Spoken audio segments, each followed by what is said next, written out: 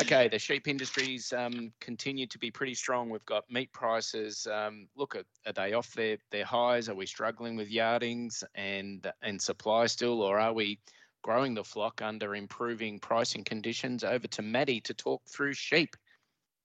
Thanks, Mark. Yeah, if there's one word that can be used to sum up the lamb and sheep markets at the moment, it's volatile.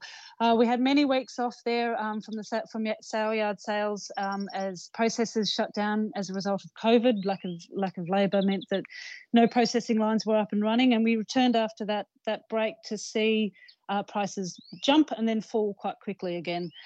So most particularly that's come as yardings have been particularly low. Many farmers have kept their sheep in the paddocks. That's also as a result of good season, but keeping them in the paddocks has meant that no one can really find a good base in the sow yard. It's also come as buyer activity has been pretty tentative, so processors haven't really jumped in there and taken a whole bunch of demand. So across the categories, restocker lambs are still performing relatively strongly compared to the other categories, but the merino and lighter lamb categories are quite weak. By state, WA is looking very strong compared to the other states. Now, that's particularly because a lot of stock came across the Nullarbor late last year. So WA has a low head number at the moment, so that means prices are doing quite well. South Australia, on the other hand, is performing a little bit weaker than most other states, so it's feeling that slump at the moment. So what are we looking forward for the sow yard figures?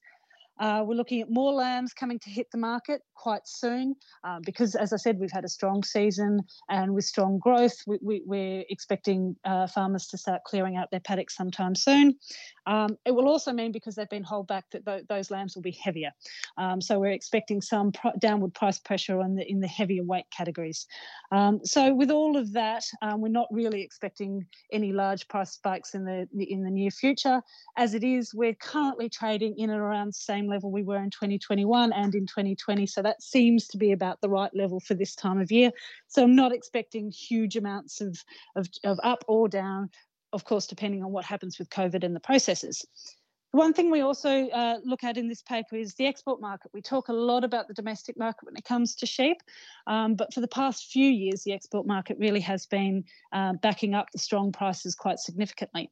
So in a nutshell, there's really good, strong demand globally. Per head consumption is anticipated to go up. The FAO is saying that lamb consumption per capita will go up in contrast to beef, which is anticipated to go down. And China demand is still strong. Where do we sit as our national sheep prices compared to our major competitors? Essentially, we have usually traded at a bit of a premium to New Zealand, which has made us a little less cost competitive. But in recent years, New Zealand lamb prices have gone through the roof, so now they're trading on par with us, which puts us in a pretty good position globally. Our other major competitor, the UK and Europe, they've always traded quite higher. They've had quite higher prices than us, primarily because their flock levels are quite small, so they're more expensive to produce.